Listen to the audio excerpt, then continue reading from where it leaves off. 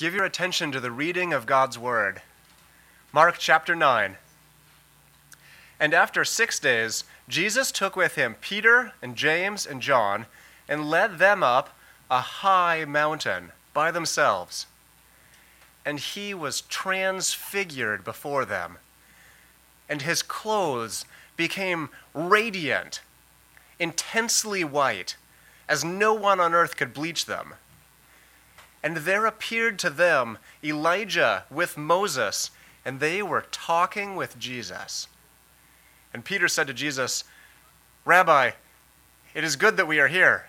Let us make 3 tents, one for you and one for Moses and one for Elijah." For he did not know what to say, for they were terrified.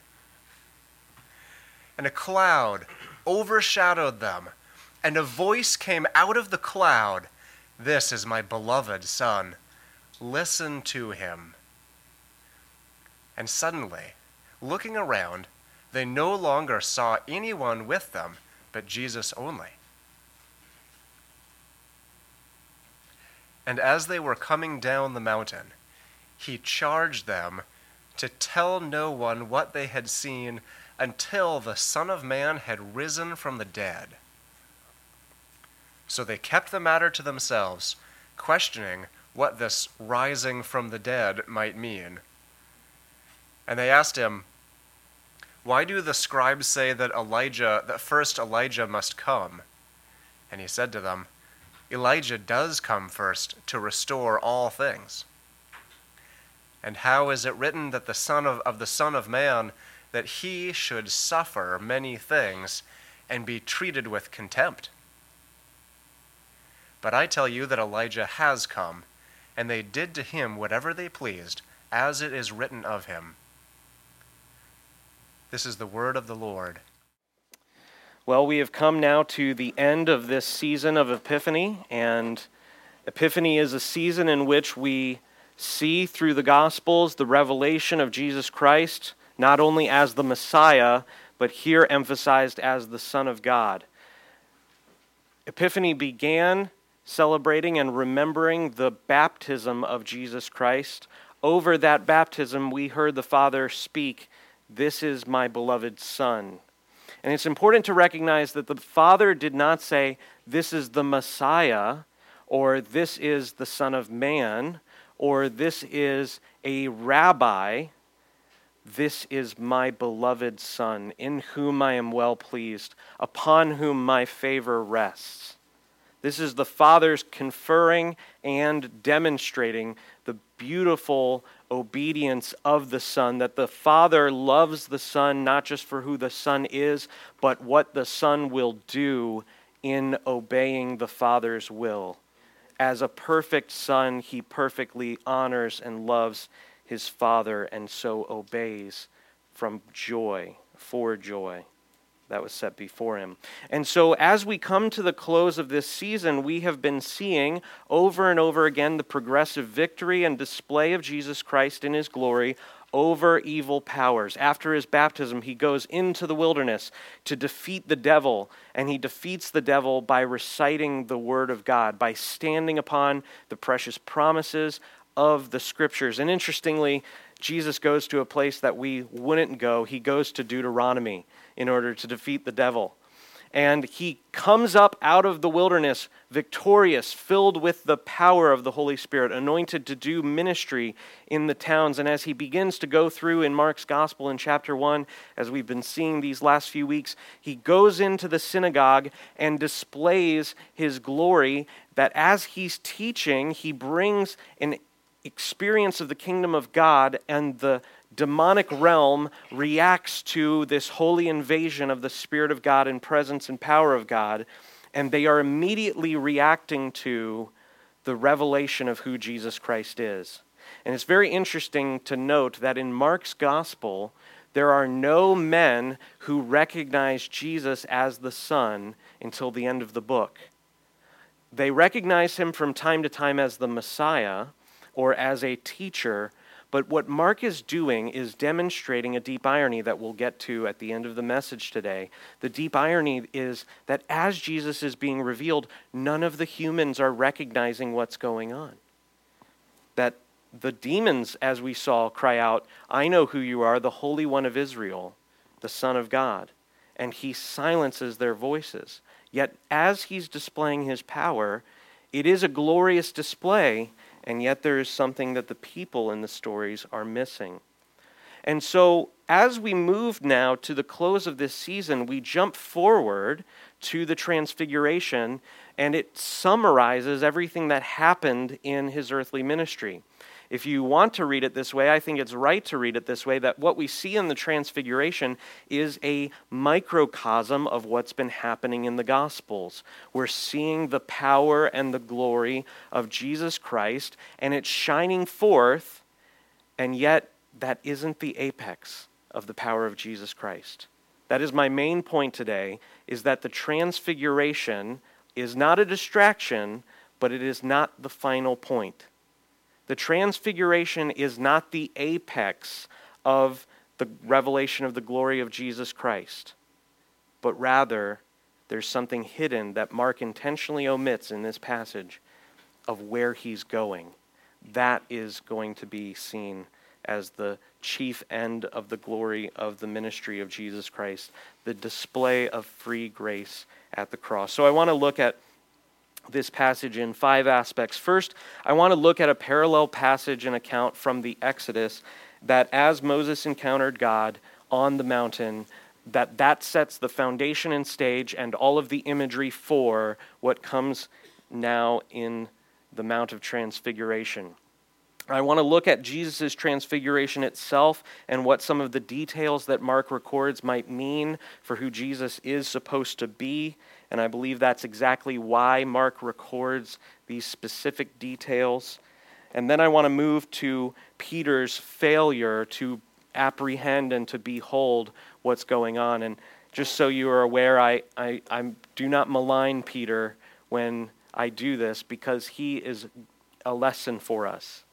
And in fact, it's actually God's grace that he allowed Peter to even see anything at all, even though he misses it. And so we're not going to malign Peter, but rather we're going to hopefully learn from what he didn't see and his short-sighted failure in deciding to camp out at the mount. And then we're going to look at the revelation of Jesus Christ's glory as the Son of God, as the Father comes and speaks over him, confirming what the point of Elijah and Moses' presence was, which was to say that this is the chief and final revelation of God. This is the prophet which was to come into the world. And then finally, we're going to move to the cross. That's where Mark moves. That's intentionally the point of this revelation. So as we're capping the season of Epiphany, we have seen Jesus' glory in the time of Christmas in his incarnation, being veiled, his wonderful condescension and humility as he took on the form of a servant. And then through the Epiphany, we've been seeing his humility in submitting to his parents and then being presented at the temple and then coming out and displaying humility in submitting once again, not just to his parents, but to John the Baptist in his baptism, that he would be the head over the washed people of the church.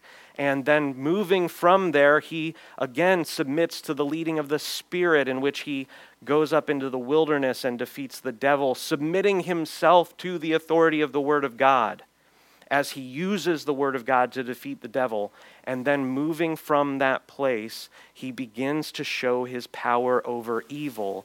But the chief goal of this revelation of Jesus Christ is to demonstrate not simply his power over demons or sickness, and as we saw a few weeks ago, his power over human pride, and his power over the temptations to surround himself with people. But here we see he is not willing to have glory apart from the cross. And that is the greatest revelation of Jesus Christ, is that who he is in his person is, as a faithful son, he was not willing to camp out on the Mount of Transfiguration, but went intentionally toward Jerusalem because he had something to do, which was to reveal the heart of the Father. And so to that end, I want to examine this passage this morning. So at at the time of the Exodus, God has delivered the people of Israel, and he's taken them out of Egypt. He's brought them out into the wilderness. He has destroyed the empire of Egypt and has ravaged their economy, dismantled their structures, and destroyed their crops and their livestock and their river, which gave them their lifeblood, turning that water into blood. God has now taken his people out, he's preserved them, and he calls Moses to come up onto a mountain. This transfiguration account builds on everything that takes place in these mountain experiences of Moses. God does this to highlight something about what Jesus is doing. And it's exactly this aim that I want to get at in showing the parallels. It's not enough to just see there's some nice imagery that matches. Those are wonderful things. But there's a central problem in the revelation of God's glory that's given to Moses on the mountain, as we're about to see. God calls Moses up to Mount Sinai to fellowship with him and to receive the law. God tells him to come up on the mountain, and he's going to show him how the tabernacle is to be made and how the people are to be made by living in accordance with the law that he gives. However, as soon as it's given, as soon as the law is given and the tabernacle is explained to Moses, the very moment God finishes with his purpose in speaking the law and describing the tabernacle, he then tells Moses, "Get yourself down off of this mountain to go to the people, for they've broken out." And Aaron has let them break out, and they've created, Exodus tells us quite clearly, the people created a calf in Aaron's creation of the calf. It's a very interesting verse. The people made the calf that Aaron made. And so we see this great idolatry erupt from this people who had just been the recipients of God's grace. They were trapped in the bondage of Egypt. They were unable to deliver themselves. They were in harsh oppression. God does signs and wonders to extricate them from that nation. He moves them into the wilderness, and he destroys the army of Pharaoh in the waters. And then from just a few short days, 40 days later, they see that Moses is not yet returned. They don't know what's come of him, and they decide, we need to make gods so that we can worship, so that we can go forth in the wilderness. Aaron presents this calf, and God sends Moses to go down to the people to stop them in their idolatry. Despite their rebellion, Moses then immediately intercedes for God's forgiveness and God's presence and God's power to come and reside in their midst. He says, "We do not want to go forward unless your presence come, unless your glory will be shown to me." And so Moses asks, "Lord, show me your glory." And God grants Moses' request. Now, Moses to God is the representative of the people. He reminds God of the sin of God's people as Moses comes up the mountain. Nevertheless, God calls Moses to come back up to him and warns him not to look upon his face. He says, "Come up, but do not look upon my face, for you cannot see my face and live." Moses would be destroyed if he looked upon God. As Moses ascends up the mountain, God descends upon the mountain in a cloud of glory and speaks to Moses, and then tells Moses, there is a cleft in the rock, there's a hole in the mountain, and you're to be put in that hole, and I will come and cover you up so that you're not destroyed, and I will cause all my goodness to pass before you, and you will see my backside, but you cannot see my face. And he says in Exodus 34, the Lord passed before him and proclaimed his name. His name is this, the Lord, a God merciful and gracious, slow to anger, and abounding in steadfast love and faithfulness, keeping steadfast love for thousands. In some translations it says for thousands of generations, forgiving iniquity and transgression and sin, but who will by no means clear the guilty, visiting the iniquity of the fathers on the children and the children's children to the third and fourth generation. And so God reveals himself in speech, describing his name to Moses, and Moses receives this amazing revelation of who God is. He's a God who's marked by grace. He's marked by forgiveness, and yet he will not be unjust. This presents an immediate problem, doesn't it? In the revelation of God's name, we see his amazing grace. We see this merciful God, and yet it is a perplexing question is, how can God simultaneously forgive yet not clear the guilty?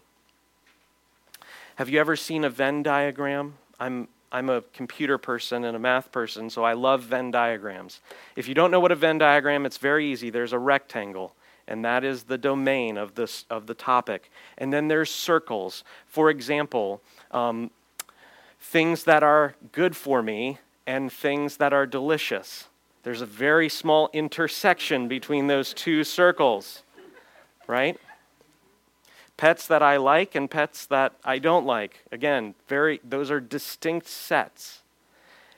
And in this amazing revelation of the glory of God, God is saying, I am a merciful God, and yet I will not clear the guilty. And if we think about it for more than just a second, we say to ourselves, there's no one in that set. There are people who need forgiven. Those are guilty people.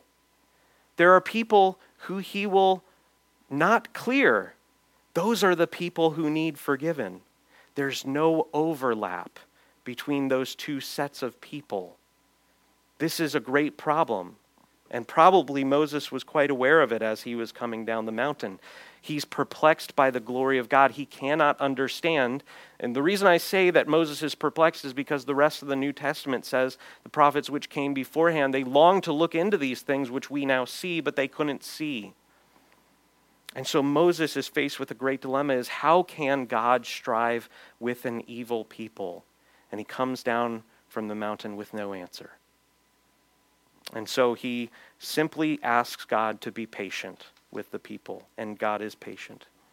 Just as Moses is called up the mountain, therefore, in this account, we have to read it in the light of the revelation which has come through the entire scriptures. Just as Moses was called up by God to come up to the mountain, here we see a different thing. Jesus is not called up, but he calls up Peter, James, and John to come with him up the mountain. Unlike Moses, Jesus is not called up to see God's glory for himself, but rather Jesus goes up to show his glory. It's a mistake to say, okay, Moses went up a mountain, Jesus went up a mountain, Jesus is in the place of Moses. This is a New Testament. It's not merely that. Jesus goes up on purpose to show his glory. Moses went up to see God's glory. Jesus is God, going up to show his glory to his disciples. Verse 2 in Mark 9, after 6 days Jesus took with him Peter, James, and John and led them up a high mountain by themselves, and he was transfigured before them, and his clothes became radiant, intensely white, as no one on earth or no launderer on earth could bleach them. The reason the ESV doesn't use that word launderer is because it's no longer popular. Now we launder our clothes ourselves. But in those days, it was common to have a designated job in the community. He's the guy, he's the baker, he's the plumber. This guy launders the clothing. He's a fuller. That's where that word comes from, fuller. He's one who applies soap to clothes. And so Mark is recording this revelation of Jesus, and he emphasizes a few things. That Jesus chose these three people for special occasions, for special times where the rest of the disciples, because of Jesus's purview, or Jesus's prerogative rather, he just decided it's not appropriate for all of the disciples to come. And he does this in a way, and it hints to something special is going to take place. For example, when he goes in to heal the girl who had died, he only takes Peter, James, and John. Likewise, at the prayer right before his death, again, the disciples come, but then he calls the three to come even closer to him. This highlights to us Jesus is doing something important that they must see so that they would be witnesses. And so Jesus calls these three for this special task of what he is going to do upon this mountain. He graciously prepares them in this passage. Why does Jesus choose these three? It is because these three have been chosen by God to play a special role after the resurrection in being some of the chief apostles and chief witnesses, martyrs, same word, martyrs to the glory of Christ. He does this for these three because they need to see it. They need to see who Jesus is if they are going to persevere through the suffering which will come. Jesus went up purposefully to manifest himself to them so that they would know his divine authority as the Son of God. He took them up that they would get it. He did not take them up to confuse them. He took them up for the purpose of revealing who he was to them. Though Moses' face shone in a reflective way upon the glory of God, in this account, Jesus himself, Mark records, is the one who's transformed or transfigured. Moses comes down the mountain and his face is shining, much like the moon reflects the light of the sun. But here in this passage, as Jesus is going up the mountain, he's the one that's glowing. He's not merely seeing God's glory.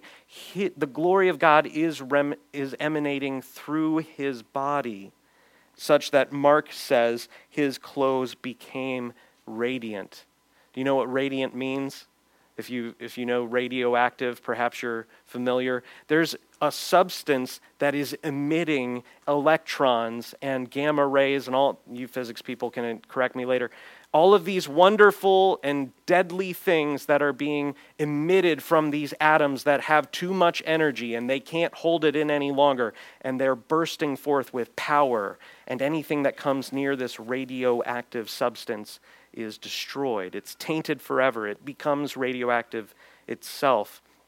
This, I believe, is what Mark is saying, that his clothes begin to emanate light because they cannot contain who Jesus is in his glory.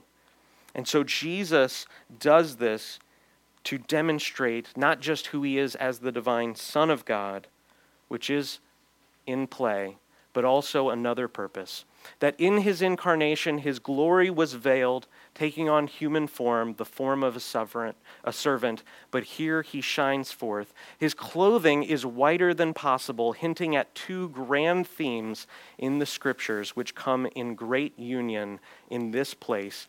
That the lamb which is offered to God to make atonement for the homes of Israel has to be a lamb without spot and without blemish. And likewise, for the priest to go into the Holy of Holies, he has to be adorned with linen, pure linen, not just an external cloak, but an internal cloak. He has to wear linen undergarments and a linen vestment. That he has to be a representation, that the priest has to look like the nature of the offering which is offered up for the forgiveness of sins. That God would so union these two in the very beginning words of the Transfiguration is no surprise at all. After the faithful departed are alive to God, God then causes Elijah and Moses to come and to be present with the Lord. It's very important that we understand these were not just phantoms. The disciples weren't hallucinating when they thought they saw Moses and Elijah. Moses and Elijah are alive to God, and they came for a specific purpose.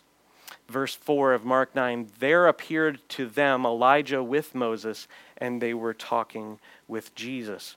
Moses and Elijah both encountered the glory of God in their earthly lives. We reviewed Moses' encounter, and we didn't review, but Elijah saw Elisha's departure, and there was a chariot filled with fire, and that was what Elijah saw of his former spiritual father as he was departing from the earth, a chariot of fire carrying a man out of the world.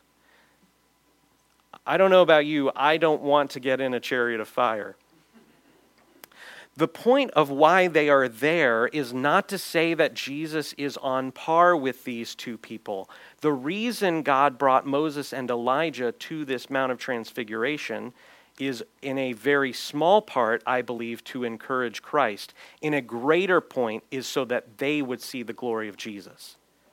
They don't come to give glory to Jesus. Moses and Elijah aren't testifying that Jesus is like them. Moses and Elijah come so that they would behold him. And they begin to speak to him about what they wrote of him in the law and the prophets. Even here, they're beholding Christ's glory, just as they had formerly in their own lives beheld God's glory. And the reason I say this is because the New Testament is so clear, is the prophets of old have longed to look into these things. That's what Hebrews 1 and 1 Peter 1 tell us, is that the prophets who prophesied beforehand, they were looking for the Christ. But it was revealed to them that they're serving you, upon whom the mystery of God has been revealed, things which angels have even longed to look into.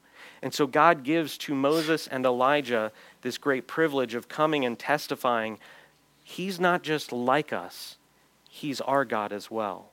And so they come to behold the Christ. Further, in a symbolic way, Moses and Elijah are symbolic representatives of the law and the prophets. They are you can think of them as totems or tokens, reminders of what the scriptures were, and they begin to converse with him, just as later Luke would record, and after the resurrection, everything that was written in the law and the prophets must be fulfilled. And so they come to testify that this is not just a prophet or a teacher, this is God upon the mountain. Though this revelation was extremely great and quite clear, Peter completely misses the point. In verse 5 of Mark 9, Peter said to Jesus, "Rabbi, it is good that we are here. Let us make 3 tents, one for you, one for Moses, and one for Elijah."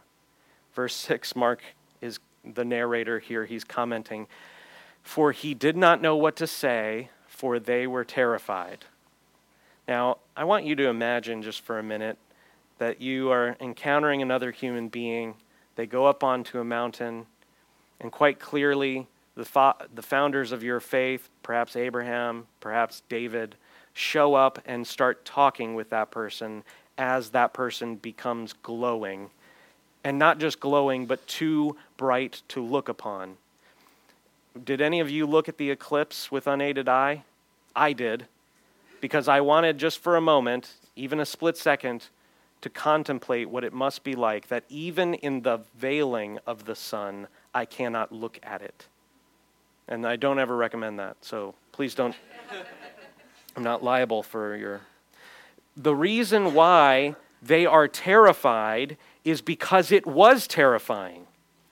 Jesus was not just glowing like a nightlight or some glow-in-the-dark figure. He was too bright to look at. They could not contain the revelation that was in front of them, and filled with fear, Peter responds. The disciples' fear is extremely warranted, for they had seen the glory of God and ought to have been afraid. When Manoah and Manoah's wife, the parents of, I believe, Samson, when they see the angel of the Lord, they say afterwards, "Woe is us, for we have seen God. We are dead men. We are done. It is over." And his wife consoles him, "Well, if we were, God would have already done it. We're going to be okay." But later on in the scriptures, in Isaiah 6, Isaiah is seeing the glory of the Lord, and he pronounces 6 woes upon the people of Israel and the prophets of Israel and the priests and the scribes of Israel for being wayward. And then he begins to pronounce woes on the nations around them which hadn't come to the glory of Yahweh. And as he gets to the 6th chapter, we expect a 7th and total, complete, final woe. And then he pronounces woe upon himself because he's seen the glory of God in the temple of the Lord, and he is undone because he is a person of unclean lips. Likewise, Ezekiel sees the glory of God in a whirlwind and a fire and chariots and angels around the throne of God. He beholds a figure upon the throne, a figure like a man. And at the end of chapter 3 in Ezekiel, in the middle of chapter 3, he says that he sat beside the river stunned for 7 days. If you've never read Ezekiel, that verse is worth the price of admission alone. Ezekiel sees the vision of God and he is undone. If you've ever seen a cartoon where they get hit with, like a piano or a load of bricks and then they're totally knocked out, they're seeing stars. That is what happened to Ezekiel for an entire week. He was undone at the glory of God. He could not contain the revelation, and that is exactly what happens in this place. Peter speaks from fear and unbelief, and he then asserts himself into making statements. It's good that you brought us. Isn't that an interesting thing that Peter then says, it's good that we were here? Peter decides he wants to camp out at this experience. He presumes, based on how great an experience it was, and indeed it was great, that this is what Jesus came to do. He came to be a new teacher. That's why he says, Rabbi. He opens his mouth and the first word is wrong. He was supposed to see the glory of the Son of God, and he says, Rabbi, it's good that you brought us. You did a good job in bringing us here. Is that how you read? Excuse me. Wow. That might be the solution to fix the clicker. It's good that you brought us here. We were on this mountain for a good purpose. We should build 3 tents, memorial stones, memorial places for you and for Moses and for Elijah. Peter completely misses the point. He equates Jesus with Moses and Elijah. 3 tents. Why are there 3 tents? Because they're equal. Moses, Elijah, Jesus. In Peter's mind, same purpose in the plan of God. He was completely ignorant of Jesus' supremacy as the Son of God. And to that end, the Father interrupts Peter's plan and then speaks. Verse 7, and a cloud overshadowed them, and a voice came out of the cloud, "This is my beloved Son, listen to him." And suddenly, looking around, they no longer saw anyone with them but Jesus only.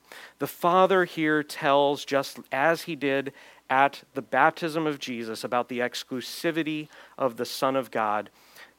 Before Moses departed, God gave Moses a revelation that later, after Moses' departure, he would raise up a prophet like unto you from amidst your brothers, and it is to him the people must listen. And if they do not listen to him, I myself will require it of each person. That is exactly what the Father is saying when he says, listen to him. He's not just saying Jesus is the smartest teacher. He's saying that this is the prophet that Moses wrote about. He's the one who came. He's the one who was told of by Moses. You must listen to his teaching. John and Hebrews in their first chapter deal with this, that he tabernacled among us and revealed the glory of God. Likewise, Hebrews says that God spoke in many ways and many times, but he has spoken in one final and true way, completely clear, without any case of misunderstanding what he said. It is the Lord Jesus Christ and his teaching. Further commanding them to listen to him, the Father identifies Jesus as that prophet, and then from there ends the encounter. Immediately, everything is over. After the voice of the Father, then the disciples start to come down the mountain, being left with Jesus alone. Verse 9, as they were coming down the mountain, he charged them to tell no one of what they had seen until the Son of God had risen from the dead. Verse 10, so they kept the matter to themselves, they obeyed, questioning what this rising from the dead might mean. I got one laugh. Mark got one laugh. Mark's writing in a way that's deeply and tragically ironic. Because you and I, if we're believers, maybe some of us who have not heard the story, we know what happens. What is Mark doing? He's demonstrating something. He's saying no one understood what he was saying. Nobody got it. He says, don't tell anyone what you just saw, but after I rise from the dead, then start telling people. And they say, okay.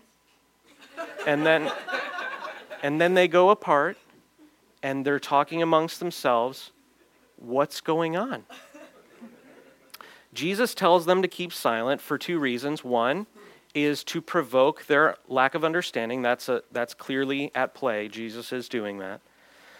But also, he doesn't want the ministry to be distracted. Jesus told the Jews, you will not receive any sign except the sign of Jonah, who was in the belly of the fish for 3 days, and then he's saying, I'm only going to do one sign for you. I will be killed and I will come back to life.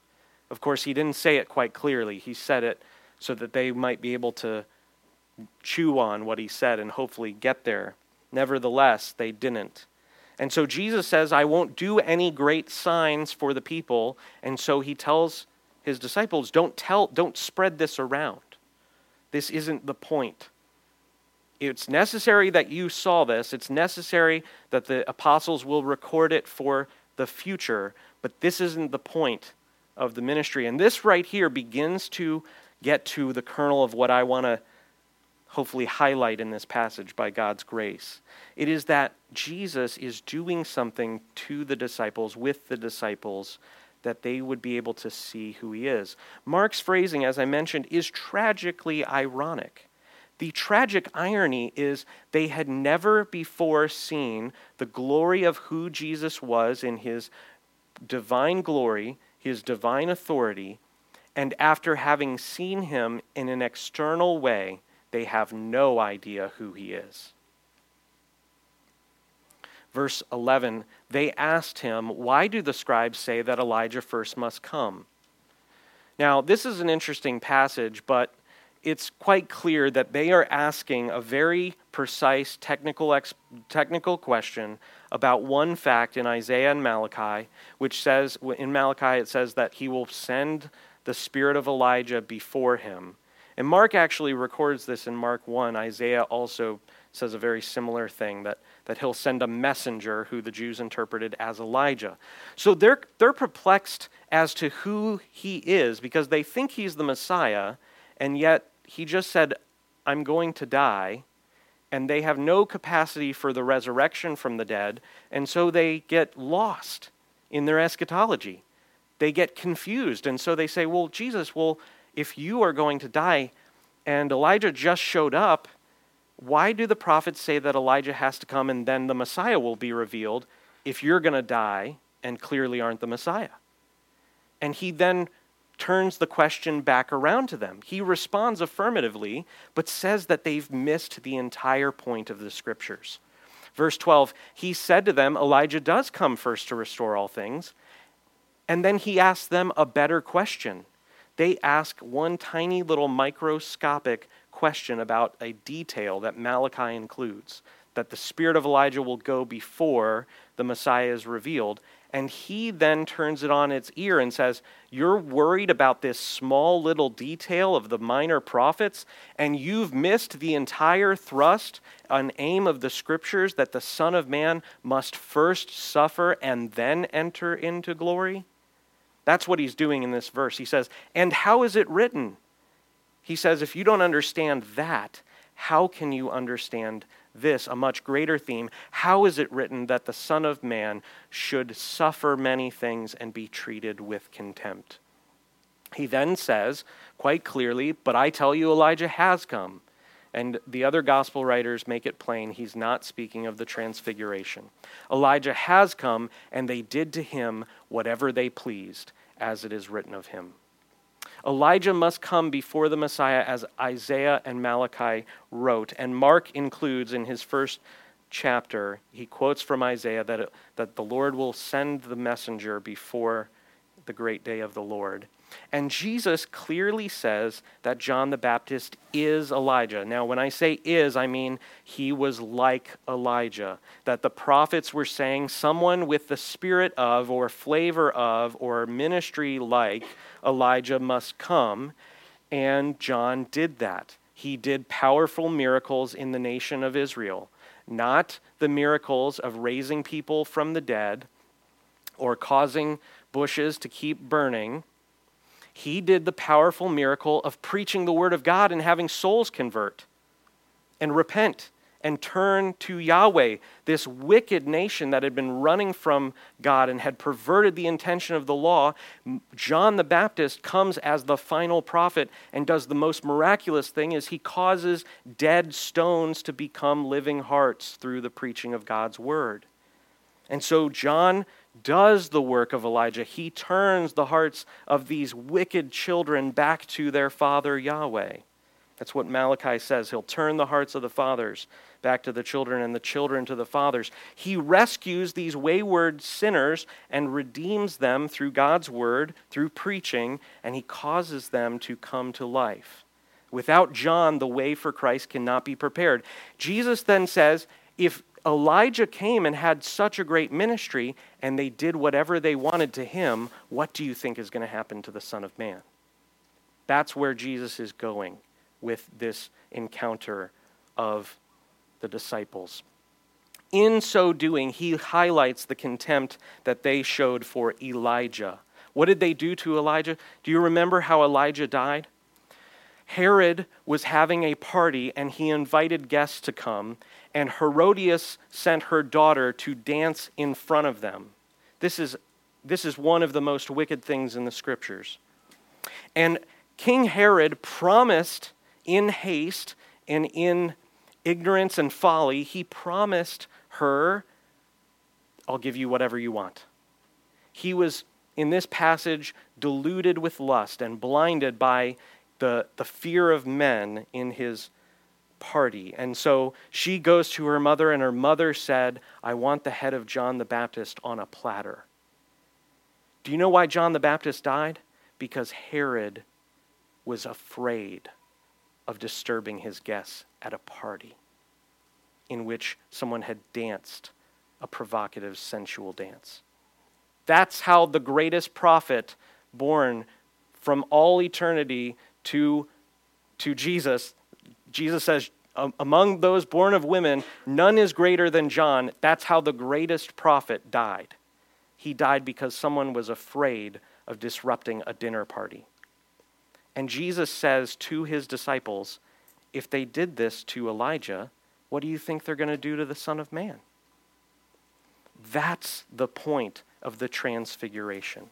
It's to highlight to the disciples who do not see who Jesus Christ is as the Son of God, the glory of that Son and the height from which he will condescend in his suffering. That as he goes forth from this encounter of revealing himself to his disciples in an external way, now he will constantly highlight the internal heart or the core, the marrow of who Jesus Christ is as the suffering servant. If they treat Elijah like that, how will they treat the Messiah? The deep irony of the transfiguration is that in seeing Jesus Christ as clearly as ever, they have no idea who he is, nor do they know his deepest purpose and longing of his heart.